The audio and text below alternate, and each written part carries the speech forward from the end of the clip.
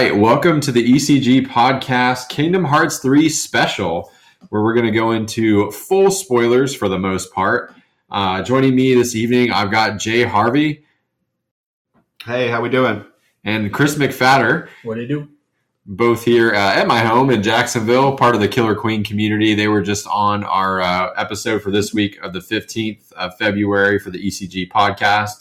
Kind of last minute deal, but I think you guys did awesome and we had some good conversations. So be sure to go check that out as well. But this is all about Kingdom Hearts 3. Largely going to leave this to Chris and Jay, going to kind of moderate very loosely the discussion tonight, as I am a Kingdom Hearts novice. It'd be, I guess, probably a kind and generous term for me. I have very minimal experience, but I admire it from afar. Before we launch into the spoiler cast here, I'm going to go over a couple of just a quick stats for anybody that's listening to the podcast, maybe interested, even as a curiosity, but doesn't know much about the series. So even though Kingdom Hearts 3 has just come out, this last month in January, there's actually 12 games in the series on 11 different platforms. So everything from PlayStation 2, where the original game launched, to the Xbox One X, PlayStation 4 for modern consoles, and in between Game Boy Advance, DS, PSP, 3DS, Android, iOS. Like, you can play these games on a variety of different places, and it's got a pretty rich history beginning in March of 2002 all the way to as I said, January of last month, January of this year. It looks like with Kingdom Hearts 3, famously long development cycle, pre-production, from what I could find, began as early as 2006. But it seems like on the kind of cursory research that I did, that this game wasn't in development, like hard development, as long as people think. There's kind of that misconception that this game was maybe cooking for a little bit longer than it actually was. I believe it was announced at E3 of 2013 formally, which is really not that long ago considering, but the wait has been pretty substantial nonetheless. So what we're going to do to kick off the podcast is talk about the personal history of Kingdom Hearts 3 one at a time with Chris and Jay here. My personal history is very simple. I told you guys kind of off mic. I had an ex-girlfriend who wanted to get into video gaming. She liked the look of JRPGs, thought that they were a little too intimidating, and asked for a recommendation. Happened to find this on the shelf at Blockbuster for like a previewed game. Bought the first one for, loved it so much that she blitzed it in like a week, played the second one, and then, kind of watched that playthrough, and that's about it. Chris, how about you, man? Tell us, when did you get into this franchise? You just give me a background about, Kingdom Hearts and how you got into it. I've pretty much been into it since the beginning. I remember vividly to this day, because Kingdom Hearts is like my favorite game series of all time. Like my ringtone is Simple and Clean. Like this, I love this game. It's always been a game on like the back of my mind where I'm just like, you're so perfect, but you're so complicated. but I've been a part of the Kingdom Hearts like community and like game following and everything since the beginning. Started out at my cousin's house. He had it, and I was like, "What are you playing, dude?" And he's like, "Oh, so this game came out. It's Kingdom Hearts. It's like Disney characters and these other people and everything." And I'm like, "Let me play it real quick." And I sat in his room for like 4 hours playing it. And I went home to my dad and I was like, "We're going to Walmart right now. I need this game." And then from then on, like I name it. I've done it all. I like 100%ed 1 on the PS2. When 2 came out, I got extremely hyped. Like, you can ask my mom. She was like, "I've never seen this kid like go this ape shit over a game." And like I was a little shit back then, so I did like the action replay and everything, where I got like infinite like magic, infinite health, and everything. So I did it all. Like the only ones I haven't played are like the ones on like DS and everything, because like back then I didn't have a DS or like the actual console they were on, so I had to wait pretty much, or like go on YouTube and watch the story videos and everything. But godsend for the 1.5 remix, the 2.0 or 2.5 remix, the 2.8 chapter and everything to just catch me up on everything. So we should explain what that is. Yes. Yeah. So actually, the 1.5 remix was the re-release of Kingdom Hearts 1, and I think it was Chain of Memories. Yes. Chain of Memories and recoded, or one of those, something like that. Movie, short movie.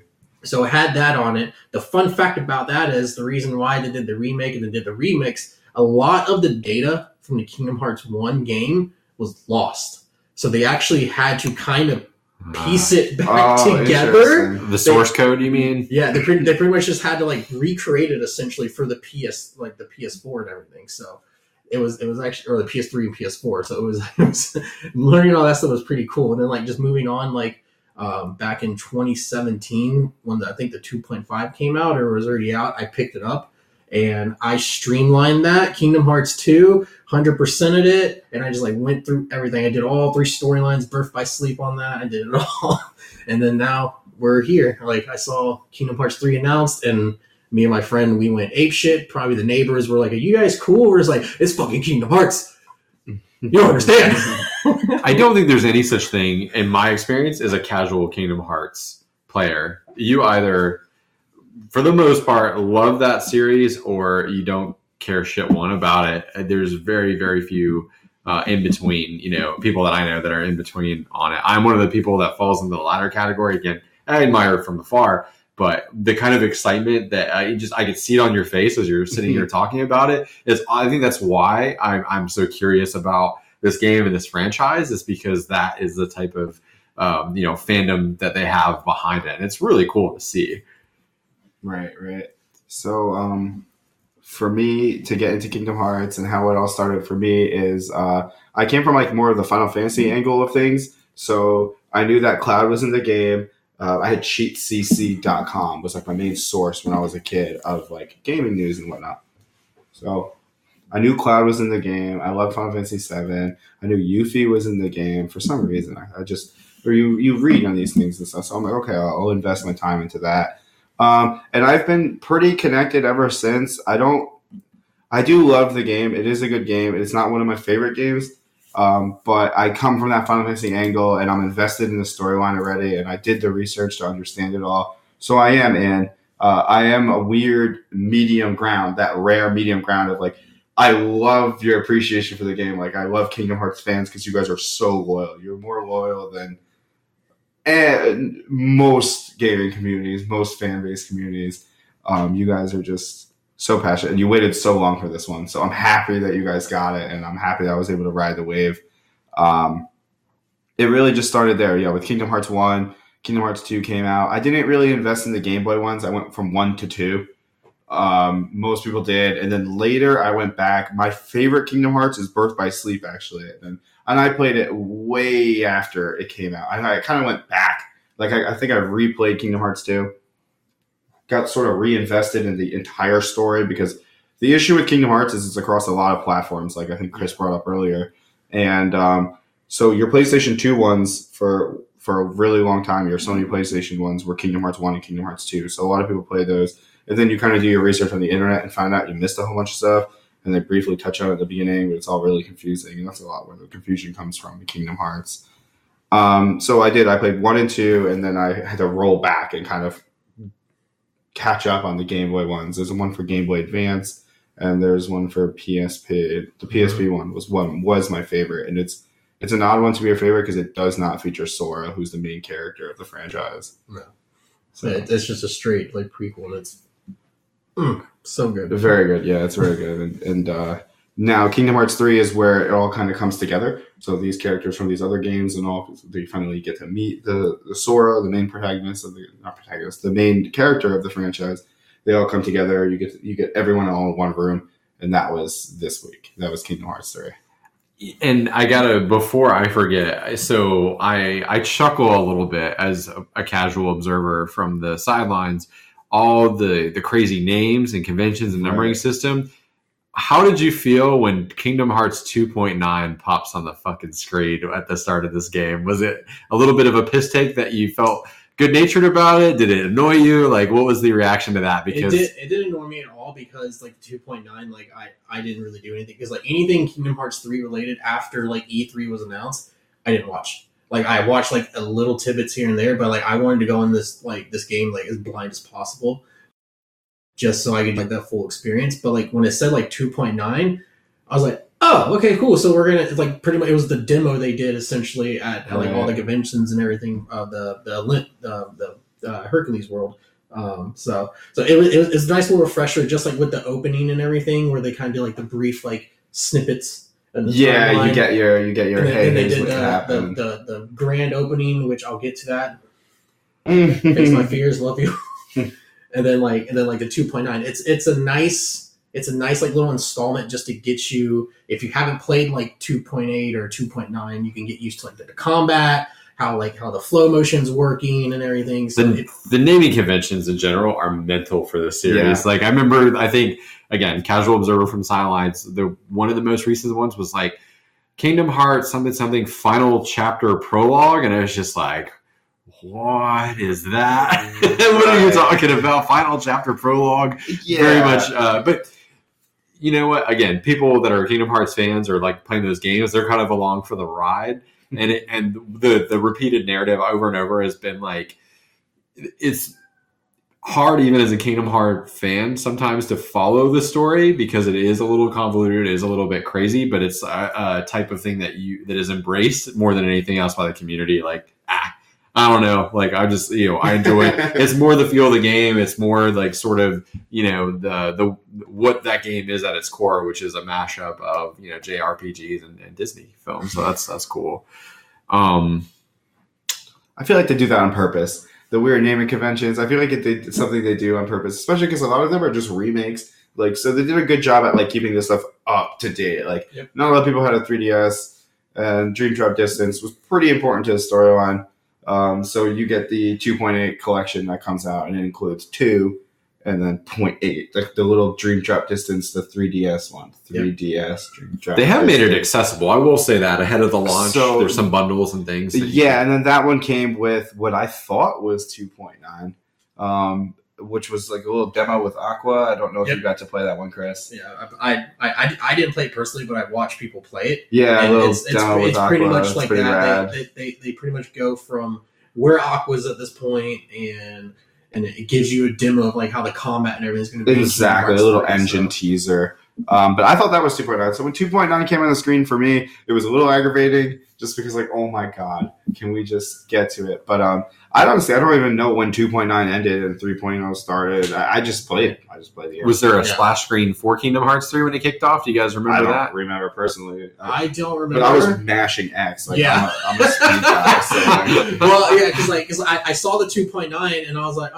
okay, cool. They're not going to do an intro or anything because like they did the like little snippet timeline. Then they went to 2.9. Right. And then I was like, okay, cool. And then the Omega opening started happening. I'm like, oh, okay, this is Kingdom Hearts 3. Okay, cool. Which I didn't mind 2.8 at all. Like I said, I played it and I was like, okay, I'm getting used to mechanics and everything. Like this is cool. Do all the stuff and everything, and it gives you like tutorials. So it's pretty much just a tutorial. That's all it is. And, hey, again, casual observer, but I got to imagine too, as a Kingdom Hearts fan, and I mean this in the nicest ways possible, but you're used to the bullshit a little bit of like, the naming conventions and everything. Surprised. Yeah, you probably take it in stride. That seems to be the reaction. Guys. But I remember reading that going like, really? Like, but again, I'm an outsider. Fucking Nomura, dude. So yeah, the director of the game is Nomura, and he loves taking this to crazy places. He's a madman, but he's a genius. It's fantastic. Yeah, listen, the good jumping off point. Like, let's get into the core discussion about the game itself. What did you like? What did you dislike? Just talk. I mean, let's get into. Well, we'll get into what you like first. Like, what is it about the game that you think is? I really like the combat. And like it's a lot like you played the first one, how like clunky it can be. You're just like and like the second one, it gave you like combos and everything, and then all the mobile games and everything added on, like Dream Drop Distance added in the flow motion and everything. Or I think it was Birth by Sleep added that flow motion. You can like right. So for those of us that don't know, what is briefly summarize what flow motion combat, what does that kind of entail? So flow motion pretty much it's environmental combat Mhm. essentially. Like in the first games, it was really clunky. You just mash X repeatedly and just jump and keep mashing X. And this one, pretty much what it is now, you can like the wall, you can run up it, jump off of it into a combo or a magic spell, or you can like jump on a pole and spin around it and do a combo off that and like go jump to another one. So you could do more stuff essentially. It's more of a flow in the combat. It's a way to like keep a combo going on a lot of enemies because there's not a lot of AoE attacks in this game. It's like 98% single target. So it's a way to like kind of like wipe out this area quickly. It's still single target, but you're using walls and rails and so forth to like really efficiently. Does it feel like QTEs, or is it something more akin to like a Witcher? It feels like Unreal Tournament. Okay. Yeah. Does that make sense? Yeah. Loosely, like third person, obviously, it feels like Unreal Tournament. Okay. Just winging around doing crazy, but it's That makes sense. It feels good though. It runs very It's fast. smooth. It's a very fast. Like the combat's very fast paced. Because like you get like you get the flow motion, then you get like reaction commands and everything, which we'll get to and all that.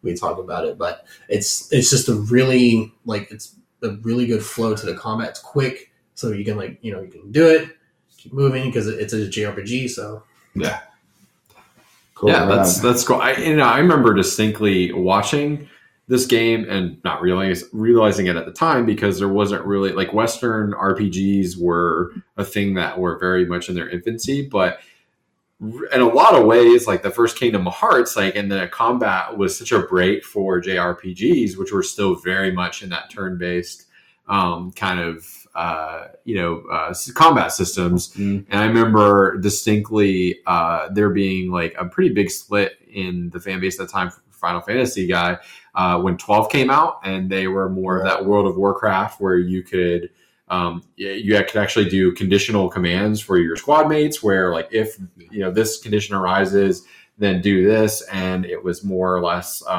they were trying to be a little bit more real time, but for the most part you had that turn-based stuff, and just thinking this is more like me personally, this is more of an action game.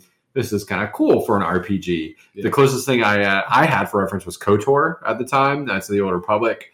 BioWare, really trying to I was expecting that game as a gamer, KOTOR, to be more turn-based, and you could kind of do that. But it was an adjustment as a gamer to be like, well, this is still an RPG. Like semi-live action. But, you're not meant to pause. You're meant to kind of let things, progress in the flow of combat. Mm-hmm. So I thought in a lot of ways, the original Kingdom Hearts was innovative in that way. And that you have games now like The Witcher, which is a standout Western RPG style game that, does not at all resemble where that kind of genre, started with JRPGs, everything being turn-based and item management and things like that. So. Yeah, so I could definitely comment on that, the battle system, and if you're a really hardcore fan of the Final Fantasy series, when Kingdom Hearts came out, you were kind of babied into this battle system already, so it was a little bit easier than most people probably think, because we had Final Fantasy 11 that used the same exact menu system. Then we had Final Fantasy Type O that used the same exact menu system. Then we had Final Fantasy 7 Crisis Core, the same exact menu system. So when Kingdom Hearts came out, it wasn't I've seen it before, so I was able to ease in. I don't speak for all Final Fantasy community, of course, but I was able to sneak in. Now, it is an interesting system for those at home or that are listening that don't know. It is a menu-based live-action system, meaning you fight and you move with the stick, but you have a menu, a traditional turn-based RPG menu, including attack, magic, and items and so forth. And you control that with the D-pad while you're running around and fighting. So it is unique in that sense, semi-unique. Other games do it, but it's mostly known for Kingdom Hearts. It's known as Kingdom Hearts style, Now, you've played Final Fantasy 15, correct? Yeah. How similar is it to that? Because that, I have that for a frame of reference because I played all through that game, none of the DLC or anything, but the whole main game. Is it similar at all to that, in combat, or not really? I play 15 a lot, and so I played Kingdom Hearts 3, obviously, a lot these last couple of weeks. I will say that I feel like Final Fantasy 15's buttons are better, but it's kind of a biased opinion because I came from playing Final Fantasy 15 for 3 years straight now. or 2 years or a good bit of time. I think it's been 2 years. Yeah, Kingdom Hearts 3, I think Final Fantasy 15 kind of nailed it with a Warp Strike. It's like an easy way to get to your opponent. Now, Kingdom Hearts has that, but you get it way later. Yeah. So it's a lot of like running and like, I don't know, Chris, if you figured out that you can like air dash and then swing and then air dash and then swing to float. Yeah, I think most people figure that out pretty much right away. So there is ways to kind of move in Kingdom Hearts, but they're a little bit more technical. So I feel like Final Fantasy 15, there's just better buttons, a little bit better combat for me personally. But I'm very biased. No, I feel like it's like a Final Fantasy 15 when I played it. Like, I'm gonna be honest, I'm not like the biggest Final Fantasy fan because I was never really a big fan of turn-based combat. So that's a problem. It is. That's going to be an issue. Huge problem. I try. The only turn-based combat game that I really enjoy is obviously Pokemon. Okay, right on. And then Persona 5. Persona 5 was... Didn't play that one. Oh, so too anime for me. It's on my list. It's on my list. I know it's good. I believe it. It's legit, and like that was like the very first like life sim game / RPG fighter that like I was just like, it's amazing. Yeah. No, I know it's good. I know it's long. It is. That's all I know about Persona 5. It's good and it's long as shit. I put in some hours on the game. So while we're kind of piloting the airship here, so I am curious, Chris, what is your favorite Kingdom Hearts and why? My favorite one? Yeah. Oh, man. I already said earlier, I like Birth by Sleep. I like Birth by Sleep because it was the just the least amount of Disney. It was mostly RPG, Nomura crazy shit. And that's what I'm really into Kingdom Hearts for. Nostalgic-wise, it's definitely going to be the first one. Sure. Because like we have all like up to now we have all this like all these mechanics, all these different like combat systems and like different style like animations of magic, how you like float around the map and everything. I do love just like sitting there in like my bedroom, just cuddle up with like I got like cans of soda over here and everything, and like I have my dad screaming at me to go to bed, and I'm like, after this, Heartless. Comfort food. Yes. Everyone has that comfort food game, you know. So Kingdom Hearts 1 is definitely my nostalgic one. Those red pants. The red pants. Sora's red pants in that game. The big old Mickey shoes. Big shoes. But like my favorite one is definitely going to be 2. Granted, it's like probably the longest one besides Birth by Sleep, but it's definitely my favorite one because I went through and like on the first one, there's a lot of stuff I didn't do because I didn't know about it. Right. I was a kid when I first played it. I was just like, oh, this is so cool. But like the second one, like I went through, I did everything. Like I watched like guides how to do this. I watched, I went through and I found this, that, and the third. Like I did the ultimate weapon. Like I did it all. Right. And like I said, like that'll probably be my favorite one. Just the amount of stuff you can do in that game. The Sephiroth fight is the best one. The Sephiroth fight is it's better than the first one, and then better than the third one. Is it a secret optional fight? Yeah, it's just known for being the hardest fight in the game. Yeah. Each numbered entry of it. Sorry for the spoiler on 3. Each numbered entry of the game, I'm sure you saw this coming, is a Sephiroth fight from 7. Yeah. Is it kind of like the ultimate weapon fight? It's just like, it's what you use your endgame gear for. Yeah. Okay. It's like an uber boss. It's like once you're fully geared up and sick, fight this guy. It's a pretty typical Square like thing. Yeah. I feel like. So the Sephiroth fight is like the fight that you test your skills and character on. So you're like, am I... Once you're done with your build... You're like, I'm coming for you, Sephiroth. That's pretty much it. That's awesome.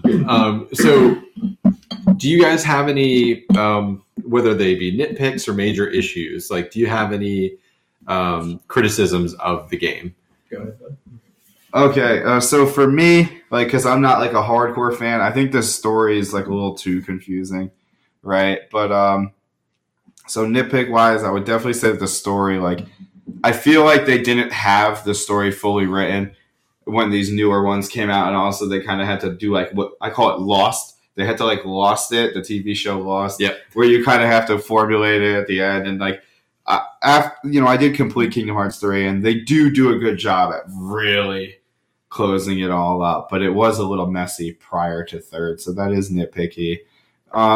Your Sora in the beginning of most of these games is a little bit too slow. Like you really have to grind to get some speed going to really make the game feel good. Oh, wow. Like in the beginning of the game, you're really just slicing and dicing through like basic enemies. There's no danger. And so that's like a little bit if I had to nitpick, but this is the complaining section. So obviously, yeah, no, and you know, I think it's like really for any game. I think like it's rare. Even games that I would consider masterpieces, like you know, I think it's fair to level some criticism out. So yeah, it's not about being negative. It's more or less you know trying to be honest with ourselves and listeners on the things that maybe you don't as enjoy about it, or you know maybe things that didn't grab you as much. So it's totally fine. Yeah. To give Nomura an excuse, he does have to work around the Disney stuff and so forth and piece together a lot of things. So he does have like a project on his hands and with a ton of characters like Mulan, Hercules, Hades is like a common bad guy. Maleficent is like a common bad guy. Petey from Goofy. What is Petey even from? He's from Kingdom Hearts as far as I'm concerned. Yeah. Petey. Yeah, he's from Mickey's Boat Ride or some crap. Yeah. Steamboat Willie. Steamboat Willie, is that what it is? Yeah, maybe. So yeah, Petey, he's like a recurring bad guy. Like there's just so many characters that he has to work around and use. So obviously it gets confusing to give him an excuse. So here's a question. I'll pause this to both of you guys. Do you think so? I think it's safe to say that even if it's not a direct sequel to this series, even if it's not something that happens soon, that it's a safe bet. There will probably be more Kingdom Hearts games at some point. Do you think, number one, that they could make a successful Kingdom Hearts game that severs the ties with Disney? That's question number one. And then question number two, if they did that, would you like it to be completely its own thing where they build their own universe, or would you like to see them tackle a mashup with another property?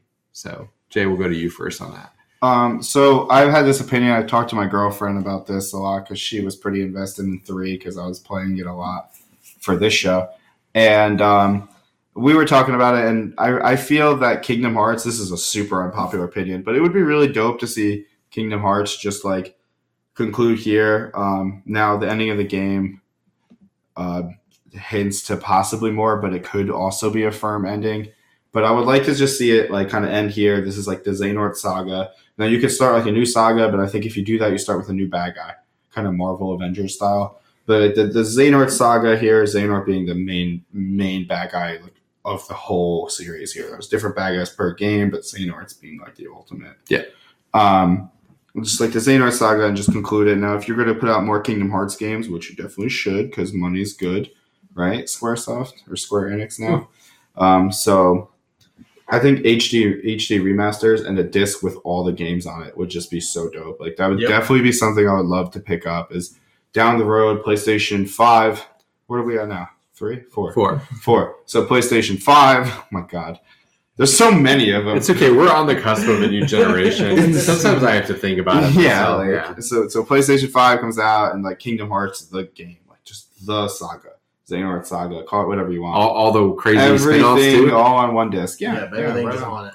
Yeah. It'd be a hell of a disc. That's a steelbook collection. But I take your meaning. Yeah, a single package. I would love it to just conclude here. And I know it's an unpopular opinion. Obviously, people want to see more, but it was a good ending, and it would be good. And it's kind of sometimes I feel like things run on too long. Yeah. The Arrow TV show being one of those things. Is, it deteriorates. Like, I agree with you about the story and everything. Like, I feel like going into this game, like, going through the story, I felt really rushed since I haven't finished it yet. Like, I haven't seen all the cool shit at the end. Like up to where I'm at, like, everything feels rushed. Like, you'll pop into a world, you do stuff, and then, like, an organization will be like, oh yeah, we're at this world to do this. Yeah. All right, bye. But we can't fight you yet. Yeah, they just like leave. Why? Because there's more hours of the game. They're like, because we're gonna go over here and fight later. Yeah, you gotta go over there. Yeah, it's so guilty of that. And, like main bad guy occurs. But after all these years and everything of like following Sora, following the Xehanort like saga and everything, like I do believe this just ended now. Like, this was it. Like, this was, 13, 16 years in the making. Just go ahead and just... It would be a solid series if they just end it. Because, like, when it first came out, like, I had the impression, like, oh, yeah, this is the ending of Sora's chapter. Because, like, back when it was first announced, like, I read some stuff and I talked to some people. They're like, yeah, this is it. Like, Sora like we're closing on this. Like they might open up one with Riku and like follow Riku or Kairi. Sure, and that would be fine. Yeah. So I was like, oh, bet. So like when this game dropped, I didn't pick it up right away because I didn't have the money yet. So, but then like one of my coworkers like, hey, Kingdom Hearts 3 dropped, right? I'm like, yeah. It's like the end of Sora's chapter, and he's like, no, dude, like I beat it, and it's I'm like. You had one of those South Florida copies. Can we talk about that? Do you know about this? I don't know. Okay. So just stop me. I guess it's fine. It was on Facebook. So Walmart sold a bunch of copies of Kingdom Hearts 3 way early by accident. Yeah, broke the street embargo by a while, dude. This was like in January or something. It was so early. And like they were on Facebook Market for $1,000, and I was considering. It was like a month early. It was like a month early, but I didn't want to get into legal trouble and all that. But like, but dude, it was like an hour away. It was like a little bit south of Palm Coast. Could have got it. We could have got it, boys. Like, we could have done it. My equivalent to you guys don't know about this? Is Mass Effect. I did not know about it. I know that a big portion of the game leaked. So that was from a distribution center. So there was 2 instances. There's this South Florida one, which was pretty close to my house. And I considered it. It would have been awesome. And then there was a second one with a distribution center where a kid got a copy of the game, like uploaded all shit on the internet and stuff like that. And like, don't do that.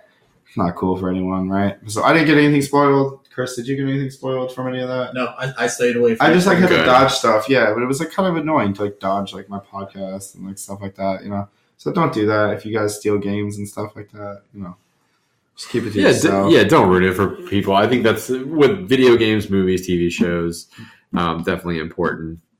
With that second question, like if they were to make more games and they were to continue, would you like to see them mash up with any other properties? Like, and if so, like, well, I mean, sky's the limit, my friend. Like, Disney notoriously guarded with their stuff normally, and here they are with a Square RPG. So, as crazy as you can think of, like, even if you don't think it'll happen, like, what would your dream property mashup be? I'll kick this one off with a bet that I lost. I bet my girlfriend's brother that we would see a Star Wars universe in Kingdom Hearts 3. I wanted it so bad. Not with like Han or Luke, but with Rey and Finn. Yes. That Disney, that new school Disney. Yep. I took a hard read. I had $10 on Disney World. I had $1 on Keyblade lightsaber. So I lost $11. So because that's not in the game. All told, that's not too bad. That was a hard read I took, and that's something I would like to see in the future if they do more. No, I was right there with you. Like when it announced it, I was like Star Wars, please, yes. Yeah, I figured it was a given. I figured it was a given with Disney on it. You know what I mean? But and Star Wars, like the new hot thing that they were like. Yeah, Disney just bought it when they announced the first original E3 trailer you brought up earlier. Fuck if Square releases Star Wars, Kingdom Hearts, spin-off games, even at the rate that they released this last one, they'll be doing almost as well as EA, with that license. I mean, I feel like that was a good game, just masked by bad MTX corporate decisions. That Star Wars game. Which one? Star Wars Battlefront 2. Yeah. Oh, yeah. So I own it. Game. I own the original and I own this one, and it's a shame because I, from following the game industry, knew that they were going to be addressing that stuff pretty quickly. But I had nobody to play it with because, like, I bought it on, like, I got it in, like, a 2-for-1 sale or, like, buy one, get one half off or something like that with EA properties online. All my friends refused to play it. Oh, really? Because the bad rap and all? Yeah, well, the microtransactions and sort of, the general kind of fuck EA mentality that a lot of gamers have. And it's just a shame because, I'm not much of a PvP guy in a lot of ways. Like, I'm pretty picky. Like, I like things like Apex Legends and other things. But Battlefront 2, even when you're playing PvP, like not the campaign, I think especially when you're playing the PvP, you feel like you're in a fucking Star Wars movie. When you're in the X-Wing fighter, like the music is swelling and you've got like the sound design is incredible. The representation of the characters, the worlds, the vehicles, the weapons, everything is just so perfectly and I think it was just kind of you hit the nail on the head. Like, because there was a few bad eggs at the top there, they had a bad news narrative around it, and it just kind of went out there. And just there's still plenty of people that play it, but like that's the type of game I like playing with my buds. Like even the first Battlefront, which was very incomplete in a lot of ways, I have more qualms about that, or more gripes about the first Battlefront than I do too. Ironically enough, even though that one didn't get as much like negative press. That's weird that the second one took off. Yeah. Anyway, back on Star Wars podcast. But I think it would be cool. Like, I think, if Disney and Square behind the closed doors, and who knows, like if they have a good working relationship and Disney wants to continue, giving them access to the licensed properties, like, yeah, I mean, why the hell not have some Star Wars characters and some Square characters, mix in like, I think they've proven that like the story doesn't have to particularly make sense. Like if it's fun and enjoyable, like people will show up and play it. What about Marvel? I mean, they famously own that license. Do you think that's I considered Marvel as well for Kingdom Hearts 3. Now, that was a YOLO call. Well, like, I wouldn't have bet money on Marvel, but I bet money on Star Wars. It's funny you guys bring up Marvel because, like, the Big Hero 6 is actually a Marvel thing. Yeah. So technically Marvel's there. Yeah, but no, I would love to see, like, Avengers and everything. Yeah. Big Hero 6 was cool. It was open world. That was nice. Even if they did fringe characters, I think it would be fun. Like, if you had, and granted, I know he's not a fringe character exactly, but like if you had Deadpool roll up, and then like just warp out of existence for like he shows up for 2 seconds, starts over, and then he's gone because no, you don't fit this. Yeah. You're not kid friendly and enough. Deadpool would definitely be an issue in this game. Yeah, no, exactly. But I mean, even if they made a joke, like somebody he's like walking in, he's like. You just have Doctor Strange like zap him out of existence. Nope. But I just yeah. One thing worth mentioning, because the Square characters thing that we keep talking about, is there is no Final Fantasy characters in this new one. Yeah, that's what I had heard. They're phasing out anything. We say no. You mean like literally none? There is a statue of Orin, Cloud, and a third character, which I'm hoping you remember, Chris. Early in the game, they're telling a story, and there's Cloud, Orin from 10. Mm-hmm. And a third, was it Ares? I don't remember. It was a girl, right? Was it Yuna or Ares? It was one of the two. I get them. I mean, it might have been Ares. I think. Did she have like long hair? I don't remember. I know the character. I know what the characters look like. I just don't remember the third one. But anyway, it was. Who cares who the third one? It was Cloud and Orin. Two dope motherfuckers. But it's essentially statues. That's what you got. It was statues, and then that was it. And there's Moogles. Like the shops are still Moogles. Moogles are still in there. The shops are still Moogles. But as far as like, so Squall, Yuffie, Ares, Semi-Cloud, and I guess Sephiroth's in the game.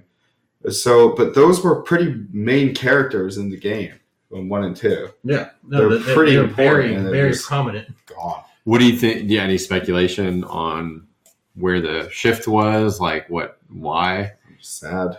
Yeah. I mean, you never know in a situation like this. There's so many of the Kingdom Hearts characters now, though. There might not just been room. They have to get rid of somebody, dude, because like we talked about earlier, all the characters from all these Game Boy games and so forth are like in the forefront now. Yeah. So and then there's like the Organization 13, which is like the bad guys, like gang, I guess, essentially. And there's so many of them, and they're all unique and different. They all have their own stories, and man, there probably just wasn't room, right? That's probably what happened. Is like, I was wondering, like, why aren't we going to like Hollow Bastion or like Traverse Town or anything like that? Nope. It's like, where's Sid? Like, where's Leon? Like coming out here and be like, hey, what's up, dude? And, like Sid, good point, man. Where's Sid? I guess it's probably not dissimilar to since we're talking about Disney properties and Marvel. If you think about the Avengers Infinity War film, dope movie. Even the main, superheroes in that film have pretty limited screen time. And then you talk about the fringe characters, maybe 20, 30 seconds for some of those characters that are big, characters in other Marvel films because there's not room. Like when you're going to Wakanda, you're not going to get Shuri. Like it's not going to be. She's going to have a joke. Shuri was in there for one hot second. Yeah, and then like that's it. Wang's early. Yeah. With Doctor Strange. Sure. I'm going to go get what's say much. Dude. Yeah. that was my bit of the movie. Yeah. Sure. Yep. And that's it. So probably a good analogy, I guess, when you do have that many characters to pack in. You're probably right. It may have just been One thing, a little story about this topic and about the characters and all. I made a Facebook post because the game did come out way early and there were spoilers on the internet everywhere. Someone told me there was no Final Fantasy characters. So I made a post. I was like, hey guys, I heard there's no Final Fantasy characters. If you know, can you private message me and just let me know, please? Because that determines me purchasing the game. No one really. A person said that something in the middle of the game is going to happen and all the Final Fantasy characters are going to be revealed, right? So I was waiting for that the whole time. Man. Never trust anybody on the internet, man. Ever. Yeah, dude. Ever. So I was like in a minute, and what sucks is my girl. I think I mentioned, my girlfriend's brother loves Kingdom Hearts. I didn't mention it. He took a week off, and he loves Kingdom Hearts, so he already known, which means she already knew because she asked. So she knows the whole time that there's no Final Fantasy characters in this game. And she's like, are you ready to play? And I'm like, yeah, I can't wait for some Final Fantasy guys to show up because I thought this big middle thing was going to happen. Oh, boom, and they're all just like, hey, let's go somewhere.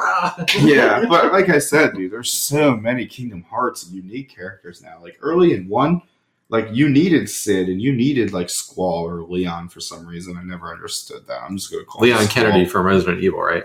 No, for some reason. I'm totally kidding. If anyone knows, please message me. But for some reason, Squall from Final Fantasy VIII's name's Leon in Kingdom Hearts, and they look identical. I wonder if it's a localization thing. I couldn't tell you. His last name is Lionheart, so I don't know, maybe it translated poorly. I don't know. I never understood that, but they're all gone. So there's so many of these Kingdom Hearts guys now. You guys already said your favorite Kingdom Hearts game. What's your favorite Kingdom Hearts land, and who's your favorite Kingdom Hearts character? Nice.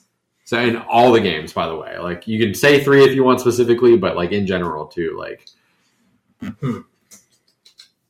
I'll give you my least favorite. Sure, I'll take it first. Atlantica from Kingdom Hearts 1 and Kingdom Hearts 2. I hated those fucking dolphin mini games.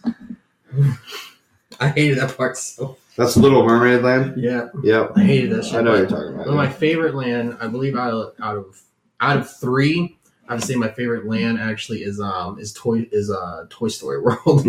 I love that place so much. And then my second favorite is Pirates of the Caribbean World, because that is the embodiment of Black Flag, like we were talking about. Right.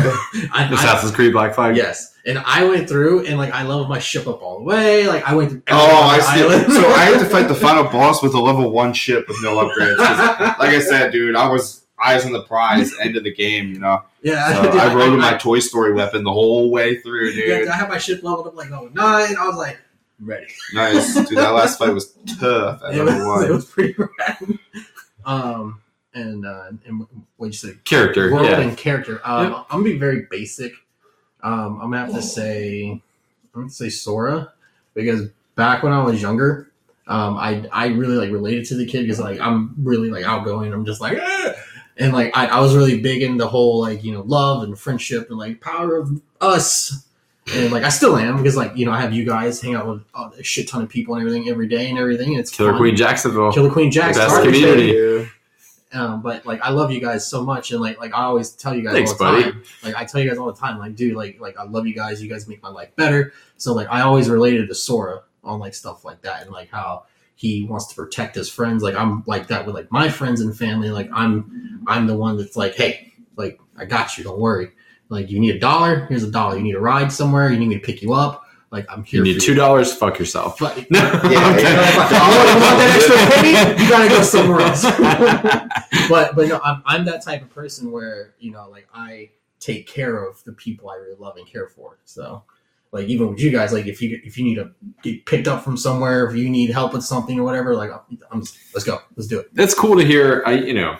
Power of friendship. It is as cheesy as a rap. Is that bad rap? Sometimes that game gets for being cheesy. I should say It's so cringe. It's so. it's cringe. cool though that still you can relate to it and go I understand this is cheesy. I don't fucking care. I still. It's the reason why I don't know. I'll try to think of a good example. There's certain movies that I'll watch, and as much as I know that it's cliche, I don't give a shit. I don't know. I grew up on classic movies because my grandmother and I used to watch movies together all the time, and she like was not much of a modern film person. So like Casablanca is a great example. Yeah, certified classic, but so many lines from that movie are construed as like cheesy because they've been made fun of so much. It doesn't matter. Like when I watch Casablanca, there are parts of that movies where I get like super teary eyed, and I'm like, I know this is cheesy and it's been made fun of. Like to the point where it's probably hard for anyone to take this serious because it's been done over and over and over and over again. But I don't like it. Does not matter to me because it it still hits me right here. I'm pointing to my heart, by the way. Great for audio.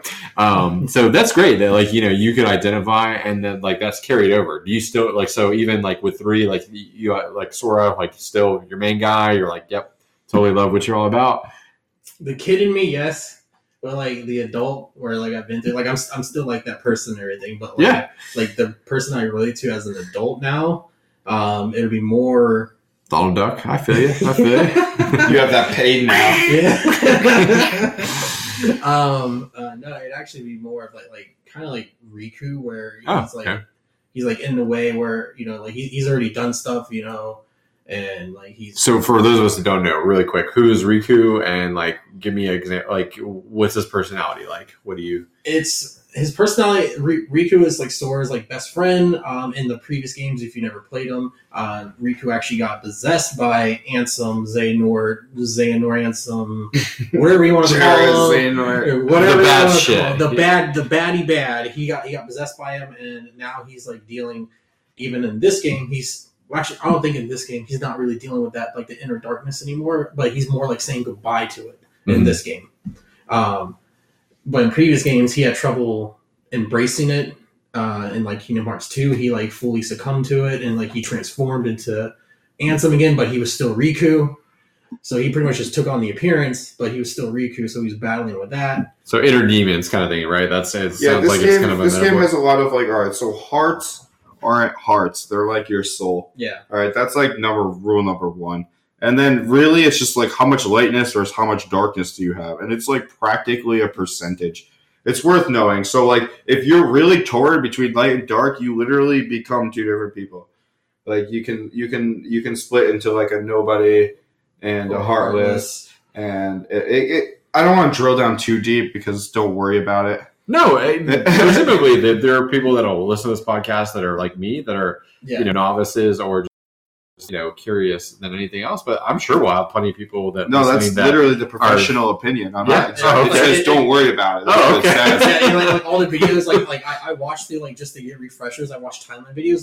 This is that. Oh, by the way, your heart's not really your heart; it's your soul. So you get this and this, or your heart can be transferred to somebody else, with Ventus and Sora.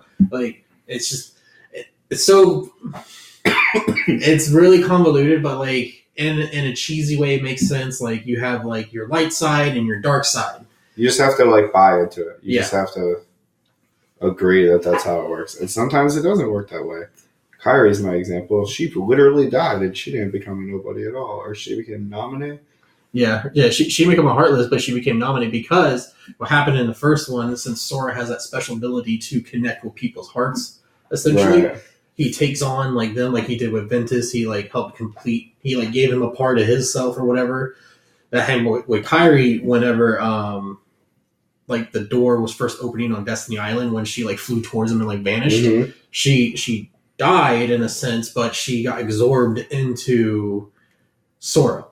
So whenever Sora stabbed Sora's just a vessel for everybody. He is. No, he actually is. In the games, they actually explain that pretty much to him. That's his weird ability. He can connect with other people's hearts and absorb them essentially, or help them mend, he does with Ventus. But with Kairi, remember the first one where he stabbed himself with the Keyblade and became a heartless and everything. Mm-hmm. He released her heart to go to her so she can become live again. But he also released his heart, so that's how he became a heartless, and then she didn't or whatever. So it's really simple. That's how it is, guys. There you go. Fucking mental, man. That's how it is, guys. It's very convoluted. It's severely, even to this point when I'm going to Kingdom Hearts 3 and they're talking about stuff, they're yeah, we could build a heart out of data and put it in a replica, and no one's what? I You're love talking about the phone, the dude on the phone. That guy's super anime, man. His hair. Damn, I wish we could pull him up, man. That guy's hysterical. Speaking of anime, man, what you think of like that little like mini game trailer they had in like the Toy Story world, where like the dude was like they're in the city going? Is there more to that? I hope so. All right. So if there's more to that, so I'm not done with like the whole game. So if there's more to that, I don't know yet. But yeah, what the hell? Like you just went into Toy Story world, and all of a sudden you're just like, wait, what? And you're like anime characters like, I'm just like, is this the new Final Fantasy? What's going on? I literally had no clue what's going on there. Yeah. So don't. One of my favorite things is like for a Kingdom Hearts fan to try to say like you guys at least it sounds like embrace and understand that the story's convoluted. There are people out there that will say it's not complicated. Like it's super, and then you go, okay, well, explain it to me, and then they can't. I know.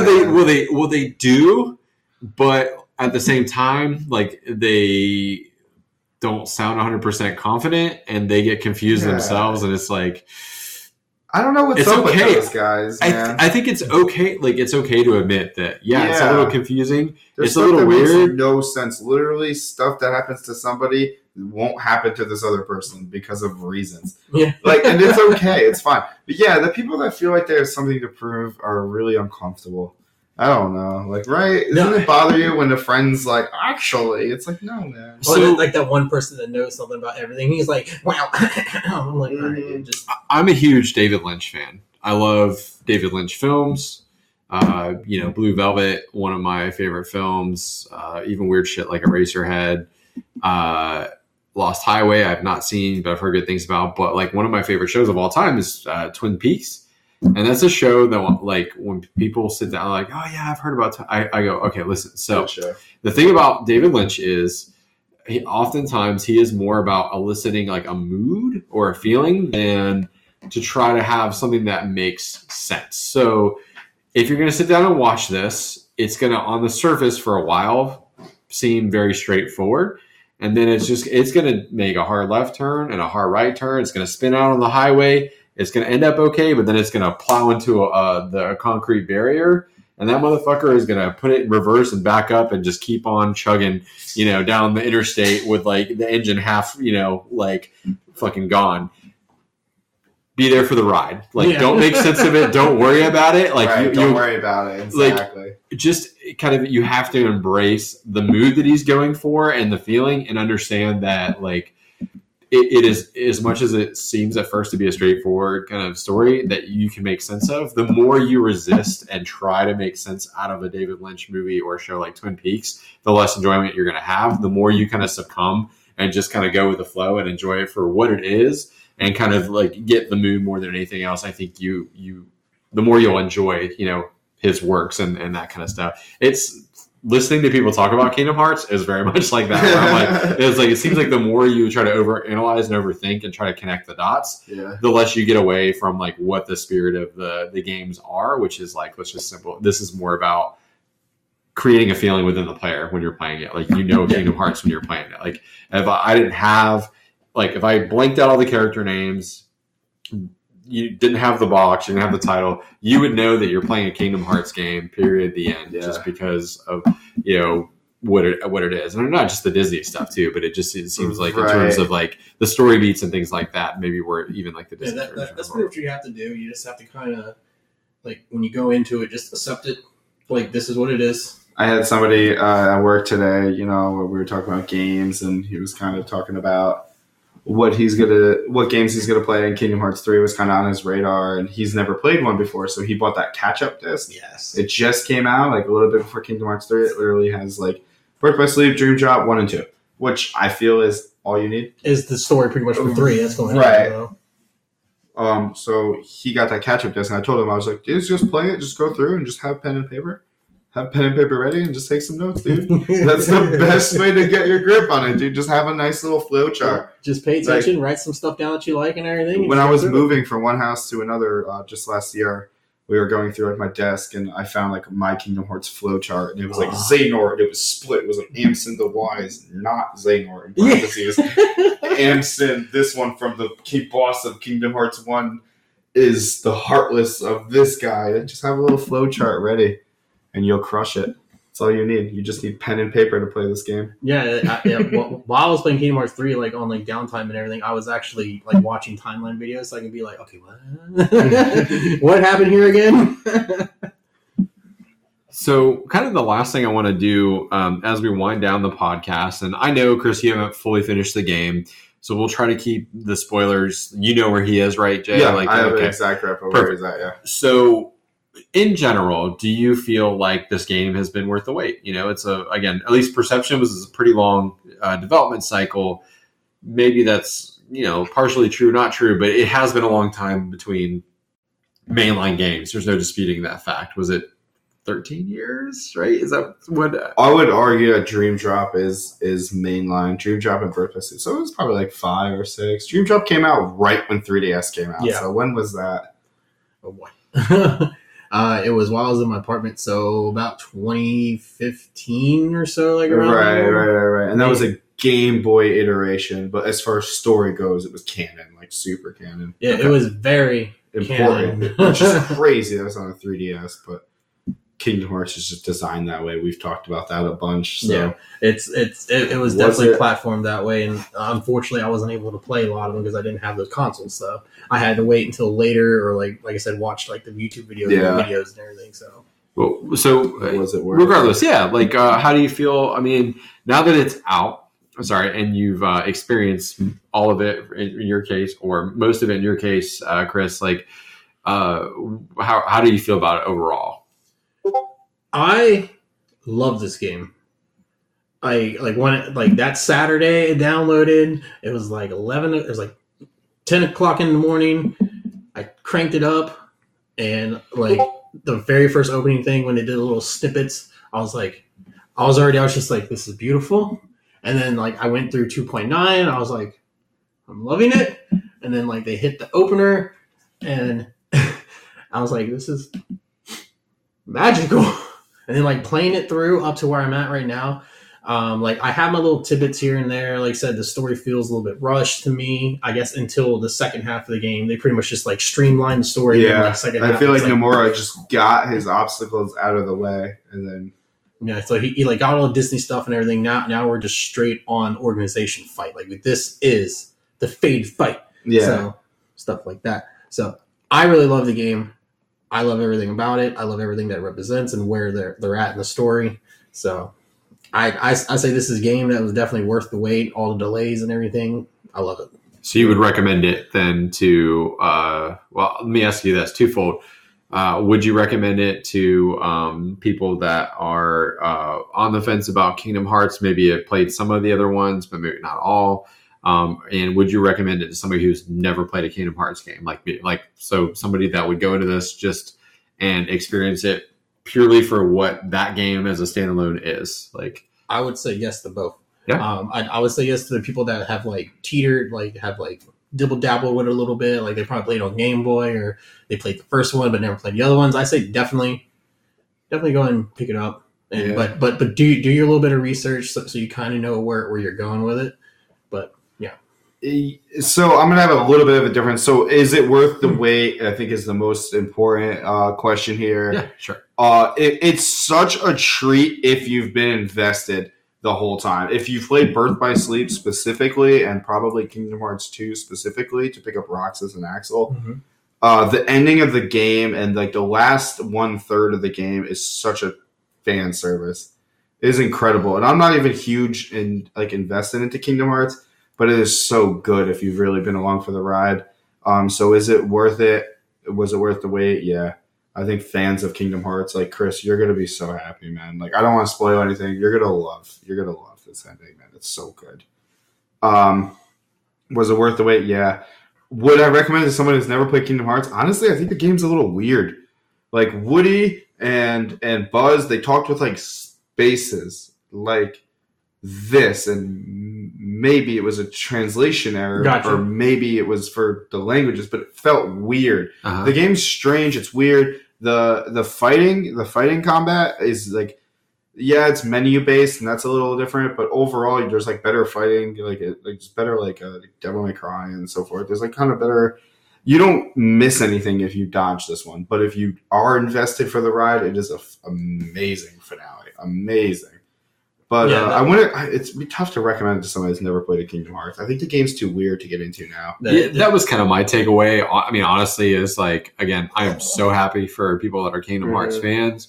I'm stoked that other people are stoked. I have always, like, from afar, like, just admired the series and the fandom around it. And I had a couple of, just the enthusiasm is so infectious. A couple of the people I've talked to, listening to him talk about it, I'm like, fuck, should I be playing this game? I'm stoked for people who love it. Like, Chris, I'm so stoked for you to finish it, man. I can't wait. I know. I'm probably after we get done with this, I'm probably going to go ahead and just finish it. Yeah. Just go ahead. But I don't know, because it is, like, so convoluted, like famously convoluted. And, because I don't have that nostalgia, what has stopped me and probably will ultimately stop me from playing this game is just that I have really no frame of reference, and I do feel like I kind of missed the boat there. And that's okay. Like I said, I'm happy that it exists. I'm happy that people enjoyed it. Like it's always, to me, it's never a bad thing when a game comes out, even if it's not your jam, that other people enjoyed it and that it's good. Like I will always be happy for a game to come out and be good. For the gaming community, yeah, definitely. Like everyone has their own likes and tastes and everything. So I don't see anything wrong with, supporting that person. They're like, oh man, like I really love this game. We're like, dude, that's awesome. You love that game. I love this game. And he's like, that's awesome. You love that game. I'm like, sweet. It's going to be a good speed game. It's going to be an amazing speed run because Sora runs fast as hell. You can run on walls and stuff. Yeah. It's going to be an amazing speed game. When you said earlier that you did the boss fight with a level 1 ship, I'm like, I feel like that's a little bit of the subconscious speedrunner coming out in you. Or like, level 1 speed. Can I do this without level? Well, I try not to think of games as speed games as I'm playing them casually because it really does ruin a lot of stuff. It makes you skip a lot and so forth. So like, I didn't play this game as a speed game. But the pirate stuff I didn't much care for. I figured I'd go back and finish it. I really wanted to just complete the game, mainly because a lot of my friends, I was a little bit behind pace for like a lot of my RPG friends. So I was just mainly trying to catch up and really be able to engage in those conversations that were happening. So I figured I'd roll back and play through all the rest of it. And I have been doing pretty good. Chris, FYI, pro tip, when you're done with the game, you're trying to get your Sora up to level 99. Do you want me to tell you what to do? Sure. Okay, the frozen secret boss, just spam that boss over and over. It's a nice level 99. Really, just get you up there for endgame. Little XP farm. One thing about Kingdom Hearts is it's notorious of having no content between level 65 to like 95. Yeah. Like literally, it's like kind of medium endgame bosses to just grinding until like the hardest guys in the game. Yeah, Kingdom Hearts 2. Yeah, I grinded like Kingdom Hearts 1. I actually found the little XP hallway you can do. So I sat there for like I was like I went to like all the final fights and everything level 99 because I sat there for just hours on day just like looping that hallway just getting XP. Weird games, man. It's a really niche. Like these XP things, it probably sounds horrible. No. I've talked on the podcast. Like I'm a Destiny guy. Like I like RPGs in general, so I'm familiar with the grind and the exploits especially and things. I totally get that. I understand. Like it's sometimes it's just it's an unfortunate or fortunate, depending on if you enjoy it or not, part of the game. Like a vanilla Destiny, I remember running the same quarter mile in game distance, like loop. Looking for fucking spin metal, trying to like level up guns and armor. Share the grind, yeah. Destiny 1, like pre Taken King days and everything, where you had to actually grind for it, not to level up your armor, not even your character. Yeah, you had the crafting material in it, and oh my god, I remember that. I played with a friend who like picked it up after Taken King, and he was like, "Why y'all like bitching? This is so easy." I'm like, you don't understand. Like, I my days off I spent collecting materials, man. Yeah, and like I totally understand what you were saying, Jay, about like trying to keep pace. I'm the type of person that for a game like when Mass Effect 3 came out, my brother outpaced me a good bit with that because like it was like I was balls deep in the summer. The job that I had was very much like seasonal based, and like it was like kind of high season for me. So he was able to play a little bit more than I could at the time, and I remember just. Actually, I guess this is spring. So summer was winding up because it came out in March. But I remember, like just don't spoil anything for me, man. That's all I ask. Right. Have fun. But I try not to let that, taint my experience or rush me through the game. And it fucking paid off because, again, spoilers for a really like pretty old game at this point, Mass Effect 3, but there is a sequence that my brother had a shit-eating grin on his face. Like he knew something that was about to happen to me with certainty, and it's where the Quarians and the Geth are facing off. And if you have done enough of the side quests and you have a high enough persuasion, you can basically talk both sides down. They put down their arms and they become allies, right? He had kind of, I think, either not invested enough in that skill tree or like missed some side quest. And what happened in his playthrough was instead of talking those two sides off the cliff, the Geth destroy the Quarians. So Tali, who's been with you from the first game, basically like screams and then like shoots herself in the head, like her body falls off a cliff. He thought it was going to happen to me, and instead I had this happy ending. And he's like, "How?" And I'm like, it's because, dear brother, I am savoring this bad boy, not make sure like that I do things at their own pace, and this is that's what that payoff is. But Kyle, I'm sorry if you're listening, buddy, to call you out like that. Maybe you didn't skip something. I'm not sure what happened on your playthrough, so I don't want to imply that maybe it was because you're rushing, but I'm just saying I took my time and my tally's still alive, Yeah. All right. Yeah, I'm just I'm notoriously known for just playing through games fast. That's fine. I feel like it's better to beat the game and then grind for your levels and then go back and just face roll everything. It's like a little faster, more efficient. It's a legitimate way to play. There's some games that are built in a way that you can do that. The only thing I ever worry about with that, is sometimes I'll just Google, can you go back? Non-returnables, yeah. And Final Fantasy VIII's known for that shit.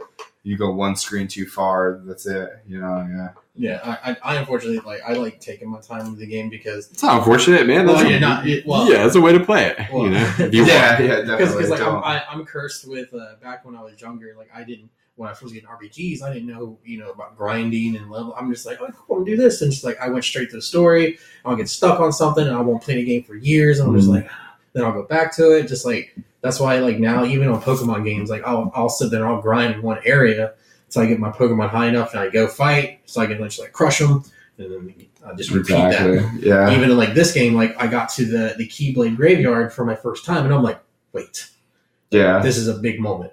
So now I'm turning around, I'm going back collecting all the materials now, just getting everything I can until I get to that point. You played Birthright Sleep, yeah? So yes. The relevance of the Keyblade Graveyard, yeah. Keyblade Graveyard's always been, ever since Kingdom Hearts, I think it was 2 Secret Ending, ever since that happened, and I'm like, this is going to be important for sure. Yeah, my back catalog of games is too big to be able to spend too much time on any one thing, so I try to efficiently. That's something everybody I think can sympathize with. I tend to be a completionist, to keep my back catalog, and we're going to do a topic I think on a show sometime in the near future about this, how to manage your backlog. But my general philosophy is for new games, if I have a game that I've recently purchased at full price, I do not buy a new game until that game is done, or until I played enough of it to establish that I'm not going to finish it. Right. So for better or worse, that's kept my backlog. Same thing with buying games on sale. I've gotten to some point where I see something just because it's cheap, I pick it up. I've stopped that, and instead I'm like, you know what? I would rather pay a game that's at what I call the permanent sale price. It's been out long enough that it's always going to be $20 max. I'd rather pay that price than to pay $5 when it's on a wicked sale and maybe potentially never play it. But yeah, I totally understand the backlog call sometimes, and then the rate in which it used to be fall was the big time for games. Summer was the dead zone. Maybe a couple of titles here and there in the spring, and now it just seems always every month there's a big release, which is great on the one hand because you have quality releases coming out year round, but it's terrible on the other because you don't have enough time to get to everything. Exactly. So, all right. Well, look, thank you both for being on the podcast, doing the spoiler cast. Speaking frankly, none of us are Kingdom Hearts folks on the regular show. Zach, Bobby, and Adam, myself. But we wanted to talk about it. It's an important moment in gaming history, and we, again, all casual observers from afar like love all the enthusiasm, and we wanted to get people on the podcast to talk about it, and you guys did not disappoint. It's awesome. Right on, man. Anything you guys want to add? Yeah, I guess just follow me at twitch.tv/TheRealJHarvey for Final Fantasy 7 and mostly Final Fantasy 15 content. We're doing Final Fantasy 7 Crisis Core right now. We're doing a casual playthrough of that, so come check us out. Other than that, we all know each other from the Killer Queen community here in Jacksonville. Killer Queen is a 5-on-5 arcade game. It's MOBA style, but with Super Nintendo graphics. It's really simple, but really deep at the high skill level. You can check us out at twitch.tv/KQJax. That's KQJAX. And I'll just like to say, just thank you both, honestly, for having me over for this awesome event awesome. and everything. Yeah, fun. Like playing this game for the past like week and everything. Like I've been like sitting in my living room, just like nerding out, just like I have no one to talk to about this, please. It's been great. But no, like it's like my first podcast that I've ever really done and everything. So like it's a really good experience, and like I would like to come back for more of this. Like this is really good. It won't be your last, man. Absolutely. As I told you both, if there's a game that you're interested in, like on the horizon, by all means, like holler at me, let me know, and we'd be honored to have you back. Final Fantasy 7 remake. Yeah, I mean, now that Nomura. So one thing about the Final Fantasy 7 remake, if I could just dive in real quick, is that Kingdom Hearts 3 director Nomura is done with Kingdom Hearts 3. I don't believe there's going to be any DLC or anything, which does pave the way for Final Fantasy 7 remake. And since it's probably going to be the same engine, I do like the way Sora moves and so forth. So I'm really excited to see.